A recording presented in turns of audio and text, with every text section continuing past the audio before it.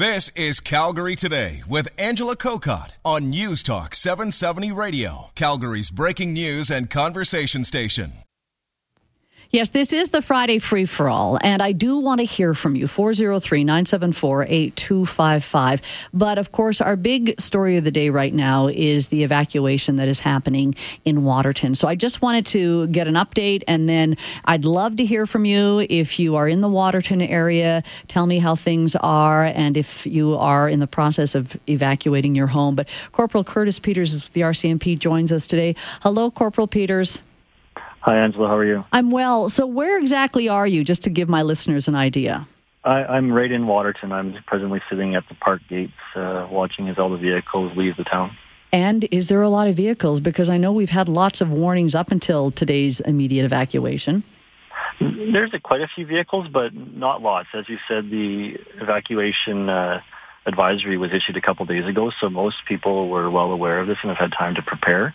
Most folks that I talked to had their bags packed and were ready to go, and when the order was issued, they were on their way in pretty short order. Curtis, you know, in Calgary for the last couple of days, it has been very smoky, hazy, poor air quality. I can't even imagine what things are like in Waterton, but can you give me an idea of how bad it is there? Well, I drove down here this morning from Airdrie myself. And yeah, it was pretty smoky, but I can tell you that what I saw in Airdrie, this is double the amount of smoke to what I had when I left home this morning.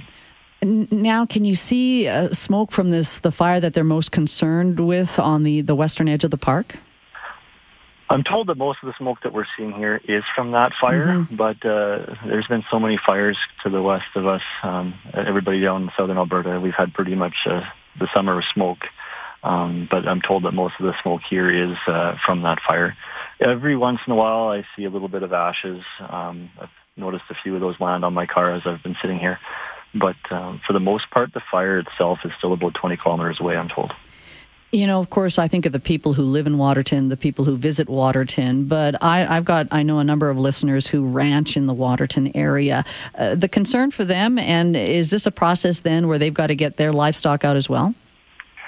Yeah, there is concern that the fire could move into the area north of the park, into the ranch lands that we have along the border there as well. There's going to be an information session, I'm told, later today for residents of the municipal district down here to gather some more information as well. No evacuation has been issued for those residents and those particular people, but I spoke to a farmer when I was down here at the information session we held in the park 2 days ago. And he was expressing to me some concerns about getting his cattle out of the high country. See, and that's just it. If they're out in the high country, and do you wait for a mandatory evacuation? Do you start taking those steps right now? Curtis, thanks so much, and hopefully we can check back within a couple hours just to see how things are. Yeah, you bet. I'll be here. All right. Calgary Today with Angela Kokott. Weekdays at 3 on News Talk 770 Calgary.